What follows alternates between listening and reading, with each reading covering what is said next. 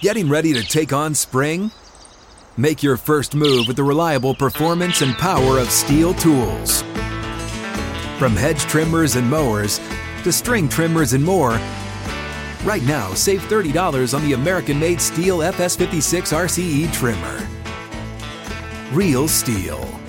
The FS56 RCE is made in America of U.S. and global materials. Offer valid through June 16, 2024. See participating retailer for details.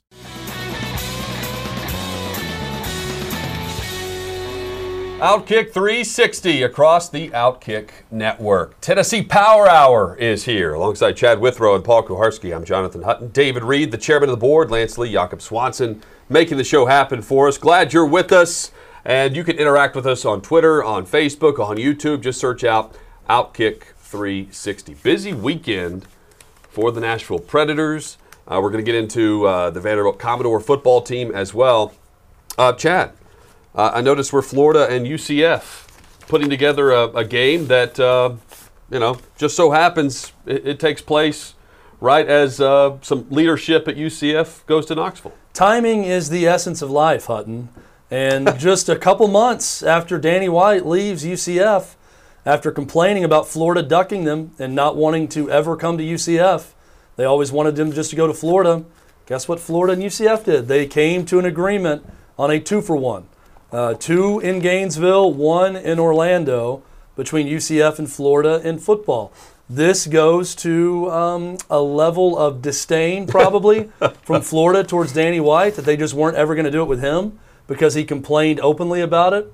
And ADs do not like it when that happens. They like for things to stay tight in-house when there's a disagreement on a game being played. And once his successor came in and took over, they decide they're going to play the game. I think it's great. I think games like this between the big boy in the big conference versus the upstart that can give them a game and win a game, and when you can go to that upstart and play a game, I think it's great for everyone involved. It's great for UCF. The question is, does this indicate that Florida doesn't suspect UCF is going to be able to sustain what it was under White? So while it seems like, hey, good, Danny White's gone, now we'll do it, it's also saying, hey, Danny White was pretty damn good, and we don't think they're going to be pretty damn good under the next guy, so we'll now take 3 pushover games as opposed to what they would have been under Danny White's leadership. I think that dynamic is interesting because his brother's the head basketball coach at Florida. Yeah. And he had all the bad things to say about Florida when he was at UCF while his brother was the head basketball coach. I said this when John Fulkerson's season ended on the elbow in the SEC tournament here in Nashville. Now you've got Danny White in a position to possibly publicly call out the Florida team in the SEC for not doing more to a Florida player, and that affects his brother. I think it's his older brother. I think Danny's a little bit younger too, but either way, Florida, UCF, games like that, good for college football. Far better game, too, than whatever they would schedule out of conference, you would hope. Well, also, let's go a layer or two deeper with the scheduling. This is setting up for the expansion of the college football playoff. They're anticipating what it's going to take to be one of the 12 or 14 teams to get in. Both programs are. It makes a ton of sense for UCF. And now Florida, they can lose to Georgia and who knows, South Carolina or Alabama, and pick up a nice win against an in-state opponent who's better than Florida State. Yeah, and who's going to be in the mix. And get into the college football playoff now.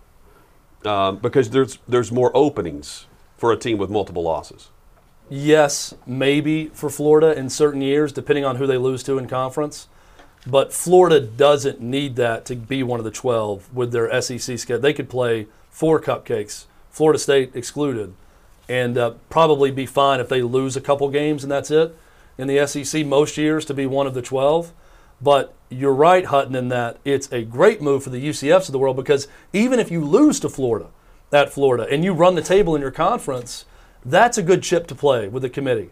Hey, Florida's the number 4 seed. We lost by a touchdown in Gainesville in a good competitive game. We need to be one of the 12. Or maybe we slipped up and lost one conference game and we need to be one of the 12 because we played Florida close. And it's certainly if you win, that's going to be huge for UCF. So hopefully we see more of these, right? I mean, we see, the UCF, Cincinnati, BYU, Boise States of the world are going to be wanting to schedule these games. The question now becomes, will there be more Floridas out there willing to play this game and do something like this?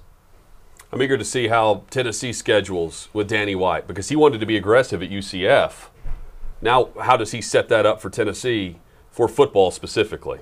After we were off air on Friday, it was announced, or maybe this was may have been on Thursday. Tennessee and Syracuse is a future game, 2025 in Atlanta at the Chick-fil-A. We know the last time they play. That is maybe the worst uniform combo game I can imagine. And that goes, I like Tennessee's orange up against certain teams. Tennessee orange versus Kentucky blue and white looks good. I think the Vandy black and gold and Tennessee orange looks good head-to-head at times. You put two shades of orange on the same field or court together, it's awful. Well, when Tennessee and Texas Florida? play those basketball games, awful visually. Syracuse, Tennessee in 98 and again in 2000 or 2001, they met. Bad uniform matchup. What do you say about Florida? Not enough orange well, on one of them? The helmet color with Tennessee's bad, but the blue's okay. Like if they're wearing the blue uniform at home and Tennessee's in all white, that's fine, but head-to-head with the Tennessee T and the Florida orange helmet is not good. A lot of people, just what I noticed on Twitter over the weekend when Ryan Ellis was traded, made the point that it's about Glass and Myers, the two players that they're receiving in this three-team trade. When we come back, we'll take you and analyze the trade from different shelves because, yeah, who they're getting in return matters, but who they're getting in return isn't necessarily finalized. I'll explain next on Outkick 360.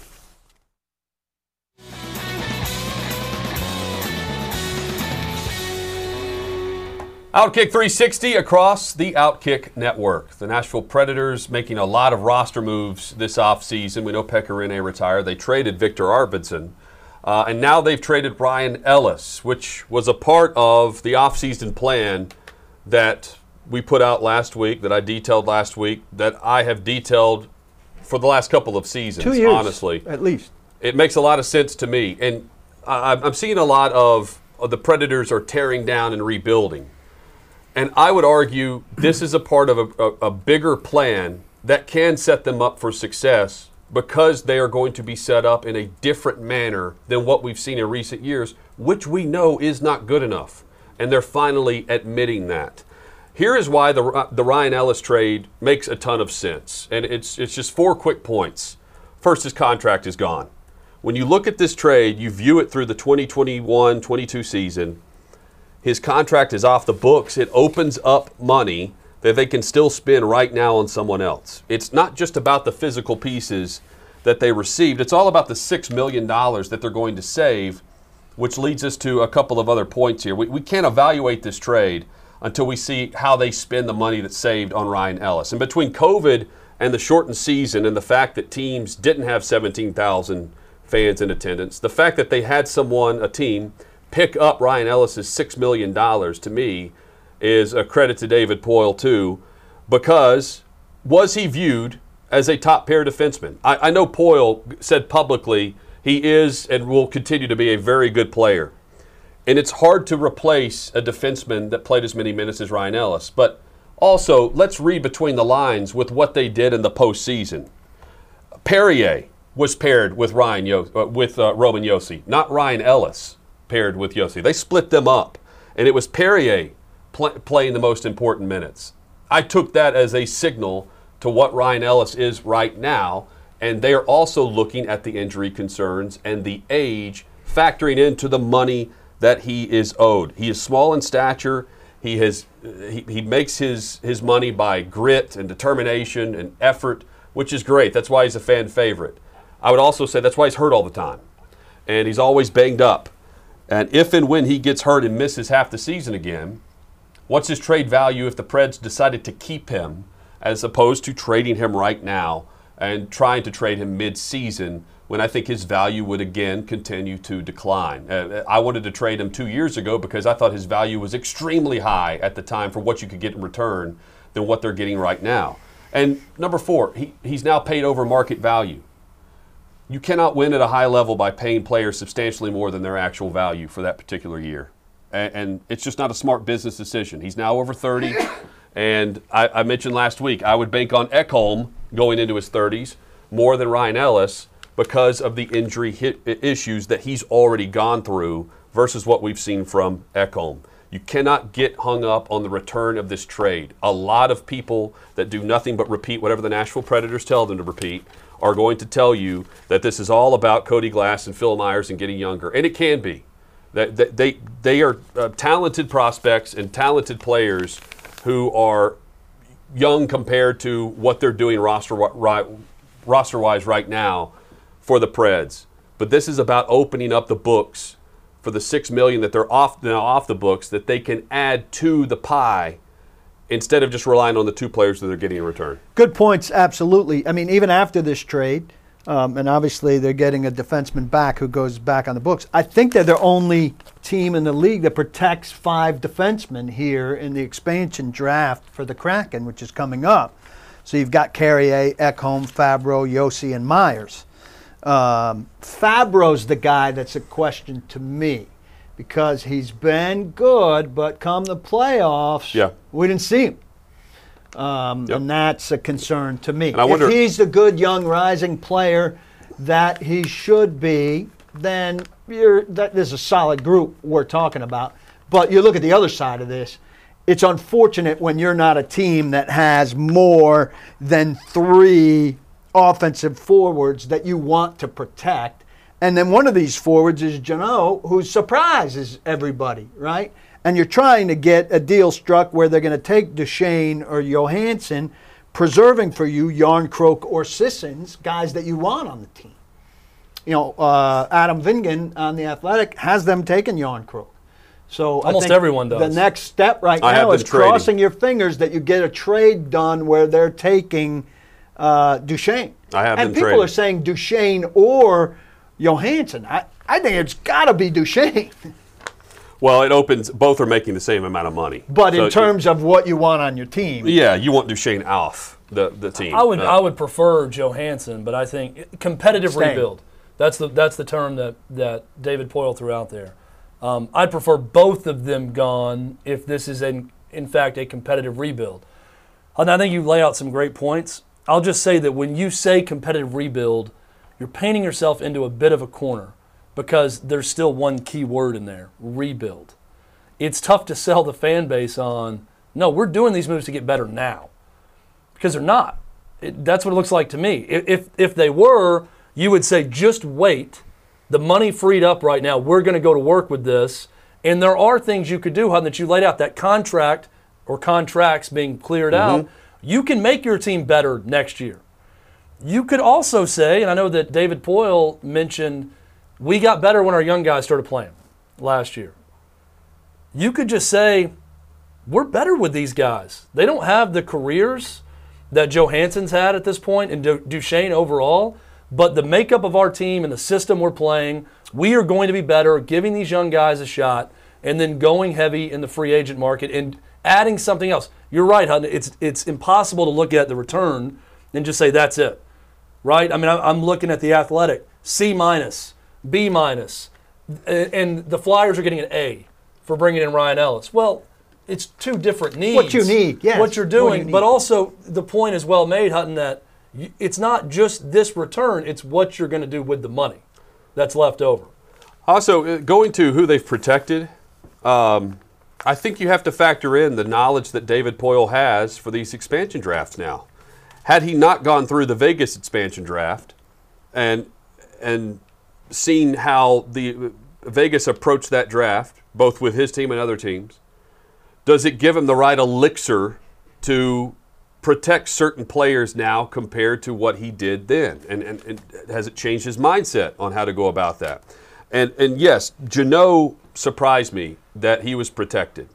But to me, that's almost signaling that he's going to – it's already determined in his mind who's going to be selected by the Seattle Kraken because he's going to cut a deal with them to select Matt Duchesne.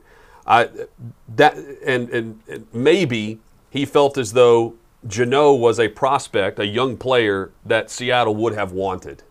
And so by protecting him, you take him off and you make the trade more likely. Force the trade. I'm not saying that's what's the mindset there. Possible. But why else would you protect a player that everyone is surprised by. To me, there's a flag there that says read deeper into the reasons. And this is still about dumping Matt Duchene. And in a sense, the protection list to me is irrelevant because the goal is to move him off the books and out of that locker room. He has not been a fit. He's not been the player that they have paid him to be. And that's why they are hoping to cut a deal with Seattle to where they are told exactly who they're going to pick before the expansion draft gets underway on Wednesday. I hope you're right, but I don't know what the timetable is in terms of being able to deal, or in terms of being able to say you've got a deal. I just kind of wish by now it was out there that this is in place or going to happen, or that we've heard the next couple days. Something that made you. It's going to happen quickly. More confident. I know the timetable for it happening, but I'd like to have birdies to be out there saying something more solid than what we've heard. To Also, this point. Chad, from a competitive nature, how competitive was this team last year?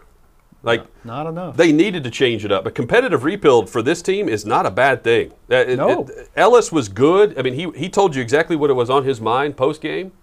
But I think the leadership and turnover for that locker room can be a good thing. A reworked voice in the locker room is a good thing. Fans get too married to guys. This locker room needs a little churn. They need it, and they need it for the future. I still think, though, that when you got to be very careful with your words on this. When you say competitive rebuild is still in there. This is not a statement of we're going to be better this year. He also said in there, I mean, we still want to be in the playoffs. You know, we're not going to completely bottom out like some teams do in a rebuild. Well, Hutton, you asked the question, just how competitive were they a year ago? Then that would make me ask the question, well, how competitive do they plan on being this year? Well, it sounds like a lot more of the same. Like maybe we'll make the bottom of the playoffs and we'll get out in the first round again. I think, but long term we're going to be better for this. And I believe that part of the belief system in David Poile, that he's doing this for the long term health of the franchise and making another run at a Stanley Cup at some point. But I also am not seeing this right now as this is a team trying to get better right now. But it's a team trying to get better for the long haul. But they are getting better right now because they're actually planning on making some moves with veterans that have some value right now. That's why I was wanting to trade Ellis 2 years ago, because I thought he was at peak value for what you could get in return, and you could move forward with that, even though it would signal you dumping a fan favorite and a really good player. This is also David Poile admitting this team that he assembled was not going to win the Stanley Cup in 2021-22. So you might as well make some moves and switch things up. And it's difficult to doubt David Poile's track record in his time in the league of knowing what his plan is and what he wants to do ultimately. So I'm not going to sit and question that part of it. I will question this, though. I wonder if he's giving too much credence to John Hines in the overall plan with his team. And I say that based on Victor Arvidsson, who I've never heard a bad word about in that locker room, saying things that he's gone now about them not knowing how to utilize him and them not understanding how he is as a player. So I do think it can poison the well a bit if a new guy comes in who's committed to one way of playing and that one way and that's it, and you've got good players that could still help your team that are out because they couldn't quite do exactly what the coach was doing, which leads me to ask the question, are you giving too much power and credence to your current head coach who may not be here in a year? To me, the coach is almost interchangeable in that you bring in great players that can play for any coach and let the chips fall where they may. Don't bring in players or get rid of players just because they didn't jive well with the current coach. I think those are fair. Who was a failure in New Jersey. I think that's fair, Yeah. but I'd also say if you want to be on all these units, Arvidsson, how about you're healthy enough? Like, you only played 50 games. I think you're scared of putting him on the ice for extra time because you're scared of him getting hurt again. Well, and I think that's the case with I don't know Ellis. if it's Played scared of 35 games last year. They just play a different style than what Arvidsson's style was with Laviolette. That's what Arvidsson is saying. That it's like going from Les Steckel to Mike Heimerdinger. Yeah. It's a different offensive style, and Arvidsson was used to more of his capabilities with Peter Laviolette than John Hines. But I'll say this in terms of what you're talking about with the competitive rebuild, Chad. Are they that far away from what they were last year when Ellis only played 35 games? Right. And Arvidsson only played 50 games. So the two big, and Pekka wasn't that big of a factor. So the three big guys that are gone. And Duchesne's making excuses. Were not that big of factors last year. So I'm with a lot you. better about it when Duchesne's gone. Right. But I'm with you. If you take these guys out and you put in the youth that you're talking about, and you've added some more youth now in the Ellis trade, it's not that different than the team that you had, but you're giving the young guys who were the boost the opportunity. So I don't know why you're not saying, hey, this might not look better, but it actually might be better. That's what he's saying, though. That's what Chad's saying. That's not what Poyle's saying. To me, he's being overly deferential and complimentary to the guys they've gotten rid of. And you should be complimenting the guys because he doesn't. You're giving David Poyle is that to. type of guy. He's never going to bury someone. Don't say And he's anything. going to go over the top talking about their contributions to the team and everything else. Say this is our direction now. But we appreciate what they did for us, but this is our direction now. We feel very upbeat about it. It's almost like he thinks he's insulting them if he said, we just got better. Yeah, don't do the rebound when word. you dump them. We're going to be better now because of these moves. I think there's The a rebound balance word- between that and saying competitive rebuild. And the rebuild word doesn't help at the ticket office. No, not at all. So they have Glass and Myers, Phil Myers. They are also going to have David Ferentz, who we saw just a glimpse of. 6 feet, 190 pounds. We saw him at the end. Has some scoring ability, good puck carrier, great at transitioning with the puck up the ice, solid skating ability, young player. He was the Hobey Baker finalist last year. He's 22 years old. He had 59 points in 45 college games, and he could be in the top 6 on opening night for this Preds team. There's another youth and a young player that now has a spot, and again, you don't have your top 3 defensemen over the age of 30. That's a huge plus for this roster that was aging and aging quickly for the production they're getting in return. I don't feel that badly about them right now. I don't feel that's because terrible about them. The players that they've lost were not producing for them recently, right? We're viewing these players in the lenses We're through romanticizing the individual 2-3 lenses years ago. of what they were at their top. Yes. At their best. Which Pekka, is what you do. everyone's listing Pekka Rinne As a loss. As a loss. He's not a loss. He's not playing. He's not the starter. Also, this is where I think this is a huge positive for this franchise. You're stopping the romanticizing of the Stanley Cup run. I think these moves are officially ending a lot of that. Yeah. They have moved on from the on. core of that team, and I think that's a good thing because you're no longer running it back. You can risk. Yeah. And I think from an in-game operation thing, they do this too much. They're playing the same songs from that run. It's, we're running it back. We're going to do everything. They need to freshen up their mentality a bit because that group, after that run, which was terrific and united the city and turned this city for those months into a hockey city, they have failed since then. I do think And David Poyle has failed since then by holding on to guys for too long, by making some poor adjustments and signings, Matt Duchene. So I do think that there is some positivity with moving past that, and let's get the next era of Preds heroes for this organization. That's why last week I compared this offseason to the 2012. Which is when they turned it last. Because they had to make moves. They had to, and that's what turned into the run that it became. This was an offseason. They had to change it up. What they had was not going to get it done based on the expectations that they want to throw out there, that I agree they should have, that the fans should have. But you have to make some tough decisions on some fan favorites and players that have been really good for the organization that helped you get to this level and have these expectations. They're making the right decisions.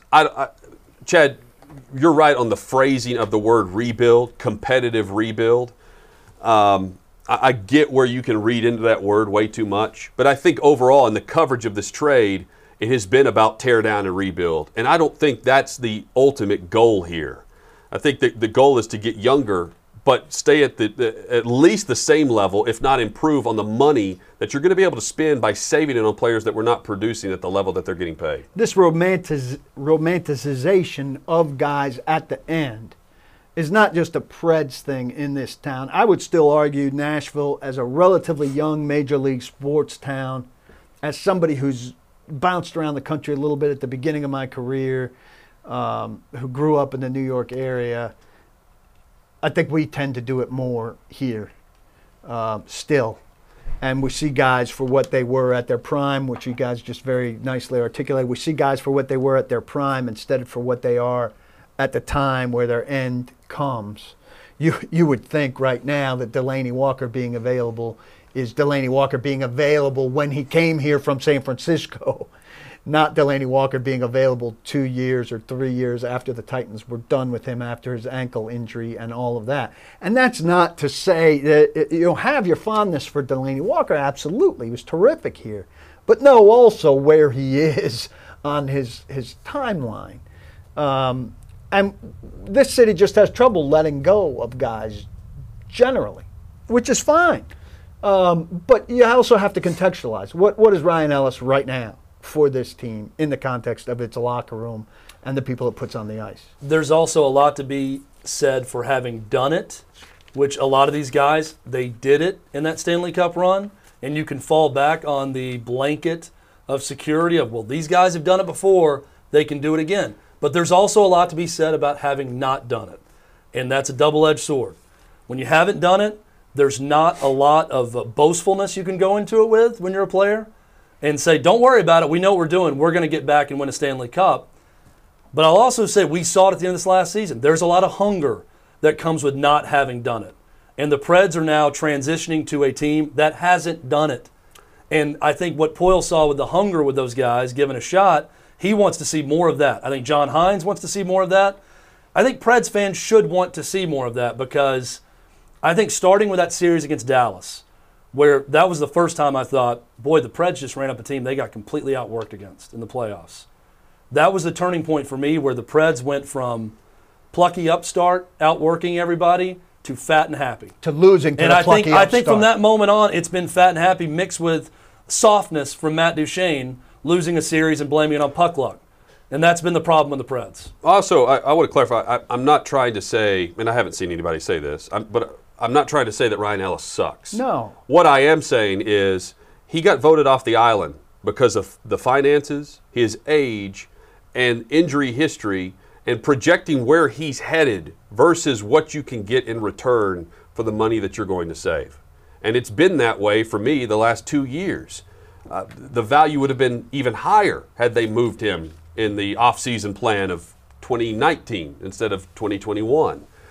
That's why I've been on this ship for a while, and why I think they're on the right course in changing things up as they sit here today with the expansion draft coming up on Wednesday, where they've got to get a deal done to get Duchene out of this locker room. The mentality of Duchene is crippling behind the scenes. It's poison. It's bad. It's poison. And anytime you have someone He's like weak-minded. that's a high-paid guy that you're relying on for so much production, it's poison for your locker room. This is not an end-of-the-bench guy, right? That's new. Like that's a problem when he's one of the guys who should be one of your leaders. You can't put him in a bubble. You can't put him in a cone of silence. Even if you could, you wouldn't want to. But that's what he needs if he's here, and that's not going to happen. Right now, the Vanderbilt roster is silent because there's no names or numbers to jerseys right now for Vanderbilt football players headed into camp. Asinine. Clark Lee will speak on this week at SEC Media Days. I believe they're up Wednesday, if I'm not mistaken. We'll speak on it next on the Tennessee Power Hour, Outkick 360.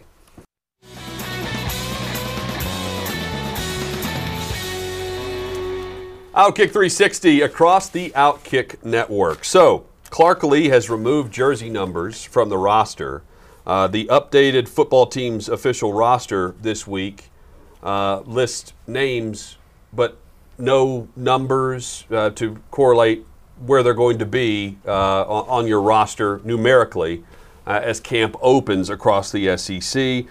Lee's quote, "We are going to earn everything in this program until we understand that we rent those numbers. We don't own them until we're ready to work within them. Leave them better for the next person to wear them. That will come. I don't want to put a timeline on it as to when he's going to assign numbers." I like earn everything, but you can't do it with numbers. Numbers aren't a thing that you earn any more than you earn your last name. Numbers are there to identify people. And people must be identified. Listen, this isn't only a strain on media, and I'm not just complaining for it from a media perspective. How are his coaches going to know who's who? This puts a strain on your own staff. and on you. And I understand you know the roster so well that you can tell this is Fred because Fred walks like that. And this is Bob because Bob, tilts his head that way. Trust me, it's an extra strain on your people who have a lot more important things to strain about at Vanderbilt University regarding football. I like Clark Lea a great deal. This is dumb and it's overdoing it. Tell the players they rent the numbers and you'll be willing to take it off of them if they're not getting it done. But this starting where you've got to earn the simple idea of being identified, let's call them by their initials to start. Let's give them no names. You and you and you. Go over here and work with the linebackers. And I'll call you by your name after I feel you've earned it. That's the direction this heads. It's stupid. Chad, chances are Kenny Sills is going to earn his number. Yeah, Ken Seals will probably be okay. They probably know what Ken Seals looks like when he's throwing the football. Yeah. But, I mean, for the freshman, for the walk-on guy, for the transfer coming in, for a new coaching staff to get to know players, I just don't know why you create obstacles at a place ripe with obstacles.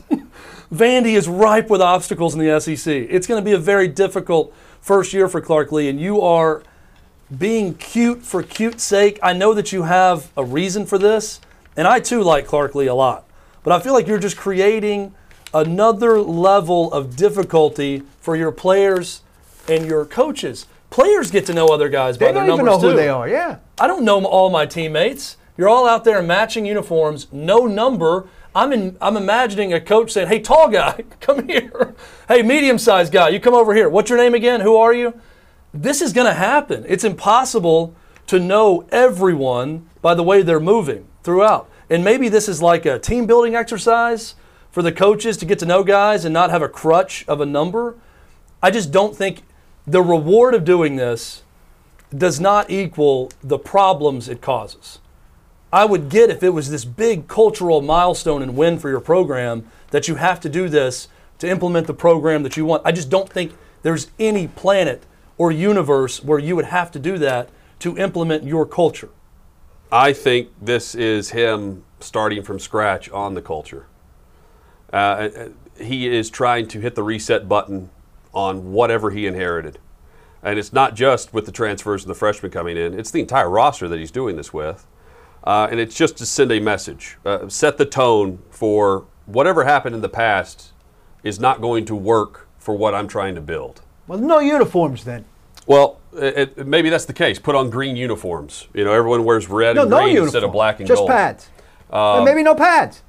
Yeah, but earn the pads. Ultimately, though, I mean, it's not that big of a deal. This is going to be a reward for the team after a week's worth of good practice. It'll be a morale boost going into the weekend for their first scrimmage. Everybody's going to have their number. And Paul can think it's, whatever it is. And it is cheesy, but it's also a message that he's sending to a locker room that has lost, that's used to losing, and that thinks it's just acceptable to go about things the way they've been going about them.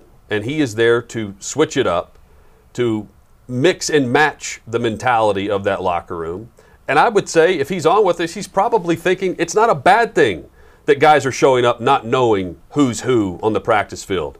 Get to know your teammates by how they practice and how they carry themselves, instead of knowing that number 6 is the starting quarterback, number 8 is the starting quarterback. That's the message he's sending, is you can go out and earn it, and you're no different than the person next to you that's in that line. I think it also speaks to the culture that he inherited, which was not good, which was okay with just being okay. 6 wins was fine. And Clark Lea's saying that's not good enough. I don't know. I've seen coaches repeatedly come into teams and change really bad cultures into much better cultures without this measure. If it lasts. The Colts jokingly put out a video where they're going to have white numbers on white uniforms. That at least was fun. To mock the Texans. Yeah. For not having numbers. And John McClain was just left to practice. But numbers. See, the NFL equivalent of this is different because Patriots. The NFL and the players are going to have their numbers. Like in the NFL, we know what certain numbers players are going to. You know who's going to make the roster. Rosters number 1 through 40. It's the next 13 that are really up for grabs going into training camp. Vanderbilt's a bit different when you roll out 90 players and Clark Lea is saying, hey, we're starting from scratch. And the freshmen that are coming in that I took on, the transfers that are coming here, they're battling for starting positions, not just because Derek Mason gave you a starting job and that you are comfortable practicing at a certain level or giving a certain amount of effort on a Wednesday or Thursday of the practice week. Clark Lea's demanding more. That's fine, but and how's that's that guy? totally fine based on where we sit right now at Vanderbilt football in July 19th. I don't see how that guy wearing number 41 to the first practice in any way ensures him of a roster spot or a depth chart spot. It is. Well, this is what most coaches do when they don't have a depth chart. Like everyone's getting equal reps early on. No one has a spot. Right. Ken Seals is You getting can do the that same amount wearing of a number. passes as the fourth string quarterback that just came in, even though you know Seals is going to be the starter when the season gets here. I mean, that's how typically this is done to build a culture. Hutton, if it happens the way you said and it's a week-long thing, we're going to do this for a week and then we're going to give them a big reward at the end of the week. I'm more okay with that because it doesn't go on too long. But I do think it's just making things more difficult. Will they get a lolly when they get their number? I think you're going to make things more difficult. Butch Jones did this stuff and eventually got crushed for it, about earning the stripe on your helmet or the T on your helmet, during practice when he came in. That was a big thing. You'd get the stripe or whatever it was. I get that there are corny things that coaches do throughout, and I'm not going to crush Clark Lea for doing one of the thousands of corny things that new coaches do when they inherit a program. And I think every program needs something different. And maybe this is what Vandy needs, but I do think there's other ways to prove your point of everything here will be earned. We are changing the way we think about everything without going too far into fall camp with no numbers. Again, if it's a week-long thing, maybe I come back a week from now and say, it's not going to be longer than 4 weeks. Yeah, but I'm saying if they it's play the whole, September 4th, they'll be wearing numbers. Yeah, if it's the whole camp, though, you're going to go through this, it's just very, very odd. And I think creates an unneeded obstacle with your team. And I don't know. I mean, look, something that struck me about, we had a chance to watch Clark Lea in a speaking engagement, and he brought up, I thought, a great illustration. He said, I would go in and address my team during meals, at lunch, and I had to retrain them how we address people, how you turn and face someone if I'm talking to you. Or if a teammate's talking to you. Just the simplest things. Yeah, that's a societal that they've problem. completely lost, though, as a program. Well, he's saying that he's not going to accept. He's saying that didn't happen at Notre Dame. He's saying that is a Vanderbilt football program. You think that's happening at Bama? I mean, coaches that have their culture in place, I'm saying if an assistant coach addresses you, you're probably not going to keep eating and not ever look back at them and give them monosyllabic responses. But he was struck by, you could tell it bothered him, but how guys would address, and he said just how we address not only coaches but each other has to be completely reworked at Vandy. Well, it's good he's doing that work. I think that Clark Lea is doing the Lord's work in terms of how he's trying to change this program, because it is a losing program with a losing mentality. And Derek Mason didn't always get dealt the best hand, and last year was a bleep show, start to finish, especially in the finish, and it was a circus. So this team needs to be retrained. My only point is, I think there's a lot of ways to retrain a team without taking the numbers away for your coaches and players and everything else. And it's not just these guys really want a number, so I'm not going to give it to them right now. You can give them crazy numbers. Seals is going to start out 99 or whatever. Just give them whatever jersey they have if you want. Just some way to identify guys early on. Then you have a pecking order of who gets what number after that point. Fine with that. And again, fine with this if it's, like Hutton, like you said, a week later, they're going to come back and say, all right, here's your jerseys.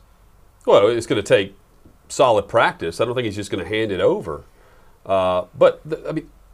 It's 4 weeks from now, we're going to wake up and this is going to be a non-issue because guys are going to have numbers. Well, it doesn't have to be an They're extended not going issue to in show order up for it September to be 4th foolish. without numbers on their uniform. No, of course not. Now, that would be a statement. We will forfeit this game. So, I mean, Well, the fact that it's not an issue in 4 weeks guys, doesn't mean it's smart right now. Well, he can make it as difficult as he wants right now. They're course not he can. playing on game day. So, he can make it as difficult as he wants on his staff to determine what players in certain rep. I mean, that doesn't affect my enjoyment whatsoever. If he wants to send a message to his team by keeping a number off their practice jersey. If they make the team and they're playing on the field on September 4th, the guy's going to wear a uniform number. Yeah. Nobody said they weren't. But I don't know why we have to look at the camera and make a big deal about it on July 19th. I think it's dumb. And when I see something that's dumb, I say it's dumb. That's why. But it's not impacting anything they're going to do on Saturdays.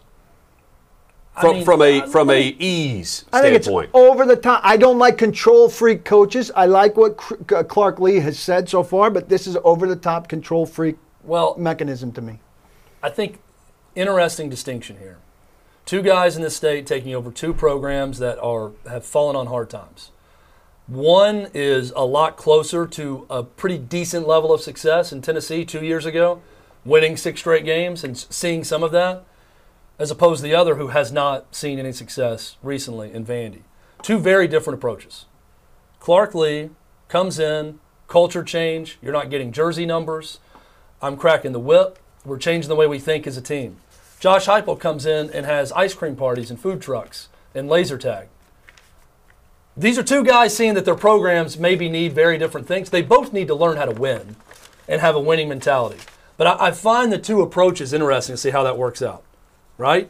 Because you could argue both Tennessee and Vandy from a mentality standpoint probably have some similarities. Tennessee was more beaten to death with you are a professional under Jeremy Pruitt. I'm going to run things like I did at Alabama and like Saban does, and this is basically professional football. There's no fun to be had on practice day. We're going to go out there and work, and this is all work, and it's not fun. So Josh Heupel's taking this let's have fun playing football approach. Clark Lee steps in and says maybe the guys didn't care enough about it. Their mentality's way off. I'm going to crack the whip and do it a different way. Need to structure I'm not saying either one's right or wrong. We don't know yet. But isn't it interesting that two teams that both did not have much success in the two different approaches of what the head coach thinks that they need? Yeah. Josh Heupel's like, let me give you a hug and an ice cream cone. And Clark Lee says, I'm taking your damn number from you. We'll see which one works. I mean, I don't know what the answer is to that. I've laughed at times at Heupel's approach, thinking, instead of playing dodgeball, maybe they should practice football. Well, they're both reacting to what preceded them also, which is always the case when you're the new guy. Always the case. When you walk in, something strikes you, right? Like this place is too loose. This place You're is also listening to your leadership groups, right? Who knows? Maybe there's some bickering behind the scenes that Vanderbilt's more concerned about who's wearing what number than they are running a proper route. And he said, you know what? Just strip them. No numbers. Screw you guys. You're arguing with a freshman about a number. No one's going to earn it yet. I think that what we've seen from Clark Lee, and he's been on the show also, at least he's going to give us an honest answer about it. When we ask him about everyone else, he strikes me as the guy who's at least going to give you a thoughtful answer to every decision he makes. And he's coming from a point of view who played within the program. Yeah. Who knows what it felt like to wear the Vanderbilt uniform and what he wants to get back to from a mentality standpoint, but also what he hopes to achieve that he wasn't able to achieve as a player at Vanderbilt. Well, and he tells that story about how he couldn't even get into his own weight room because of another team. Some team was there for the Music City Bowl and was working out, and he got kicked out of his own weight room when he was at Vandy. He's talked about walking into Vanderbilt Stadium with 95% orange for his senior day and what that feels like, to be a Vanderbilt player. And he's got to correct that. But it's going to be a longer road maybe than some other jobs out there with Vandy. I think we're comfortable in saying that. It's going to be tough. It's not going to be quick. And that's one of the questions we had for him. Why'd you want this job? Right? Yeah. It wasn't what convinced you, or the extra money. It's why did you waited on Vanderbilt? You went after other gigs. Why is this one the right one? Toughest job in town. Yes, for sure. Also tough, winning a parlay. But we're going to give you a winner right now. It's on Chad Withrow tonight. We're headed to Major League Baseball. It's Outkick 360's parlay through FanDuel.com. FanDuel.com/OK360. Chad, we are betting on the Reds. Doing a bit of betting with my heart here because I'm a Braves fan. I want the Mets to lose. Okay. And they are playing the Reds tonight. I'm going Reds money line. Castellanos with a hit. Joey Votto with a hit. Jeff McNeil with a hit. And then the pitcher tonight for the Reds, over 4.5 strikeouts. We were going same game parlay. This has a very distinctive Jacob Swanson feel to it with this bet, and I feel good about it. We're all trying to We're all going in imitate positive Swanson. with our bets. We're going in positive. Outkick 360's daily parlay. I made a bet just like this the other night with the You win? Braves losing, and I got everything right except the Braves losing. Oh, they came back and win? No, they won big. Oh, they won huge? That's Oh, also this was unlikely. the 9-0 Yeah. on Saturday? Yeah. Yeah, they lost a tough one Friday night. They were up late and lost in extra innings. We are Reds fans tonight. Enjoy the sports evening. We are back at it tomorrow. Big topic based on an event that Paul is headed to tomorrow night, where Paul's given a second chance. Paul might be looking for somebody to give him a second chance with, because Paul's date might not be up for it. Oh, okay. I can't wait to hear the details of this. That's tomorrow, plus details on NIL. We've got a crazy story with a Jeep being stolen in Atlanta and much more. Outkick 360 tomorrow, noon Eastern, 11 a.m. Central across the Outkick network. Don't block the box. Do lock your locks. Hey, it's Jonathan Hutton. Thanks for listening to Outkick 360. Be sure to subscribe to the show to have the latest podcast delivered to you each and every day. And give us 5 stars. It helps us grow our network and provide you with more great podcasts like this one.